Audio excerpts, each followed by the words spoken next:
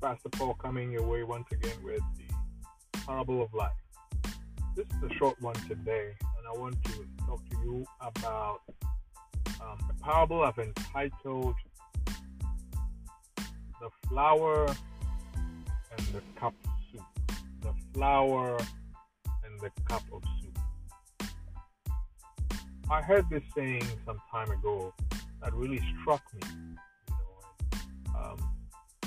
From a Christian standpoint, you would see or hear many people talk about wanting the power to be able to do miracles. And one of the miracles that transcend all miracles is to be able to raise someone from the dead. And this particular quote said, and I'm going to try and quote it. It said, "Stop trying to raise people from the dead when you have been incapable of loving the living." Stop trying to raise people from the dead when you have been incapable of loving the living. And many a times we find ourselves failing to give someone a cup of soup while they are sick, while they are dying, or while they are weak. But then if that weakness or sickness leads to their death or demise, we conveniently buy them flowers. Wouldn't it be better if we buy someone a cup of soup where they can appreciate the cup of soup, where the cup of soup can actually be helpful, than to wait till they pass and then you go buy them flowers where they can't appreciate. Now, flowers, while they're quintessential, are not fundamental.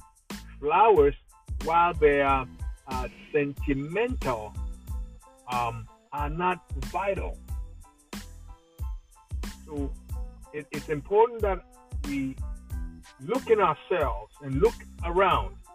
When you see someone suffering, when you see someone down, when you see someone hungry, when you see someone in need, it is better to give someone a cup of soup than to buy them a bunch of flowers when they die. A cup of soup could be talking to someone, giving them a listening ear, helping them with a problem, a smile, a hug, a coat, a jacket, some gloves, a pair of shoes, money, whatever it could be. It could be that that person is in a dire need and you have the same opportunity to give them what we would call a cup of soup that would save their life or prolong their life or take them out of a certain form of misery or offer them hope, rather than buy them beautiful flowers. Sometimes while flowers may be sentimental, they are not natural.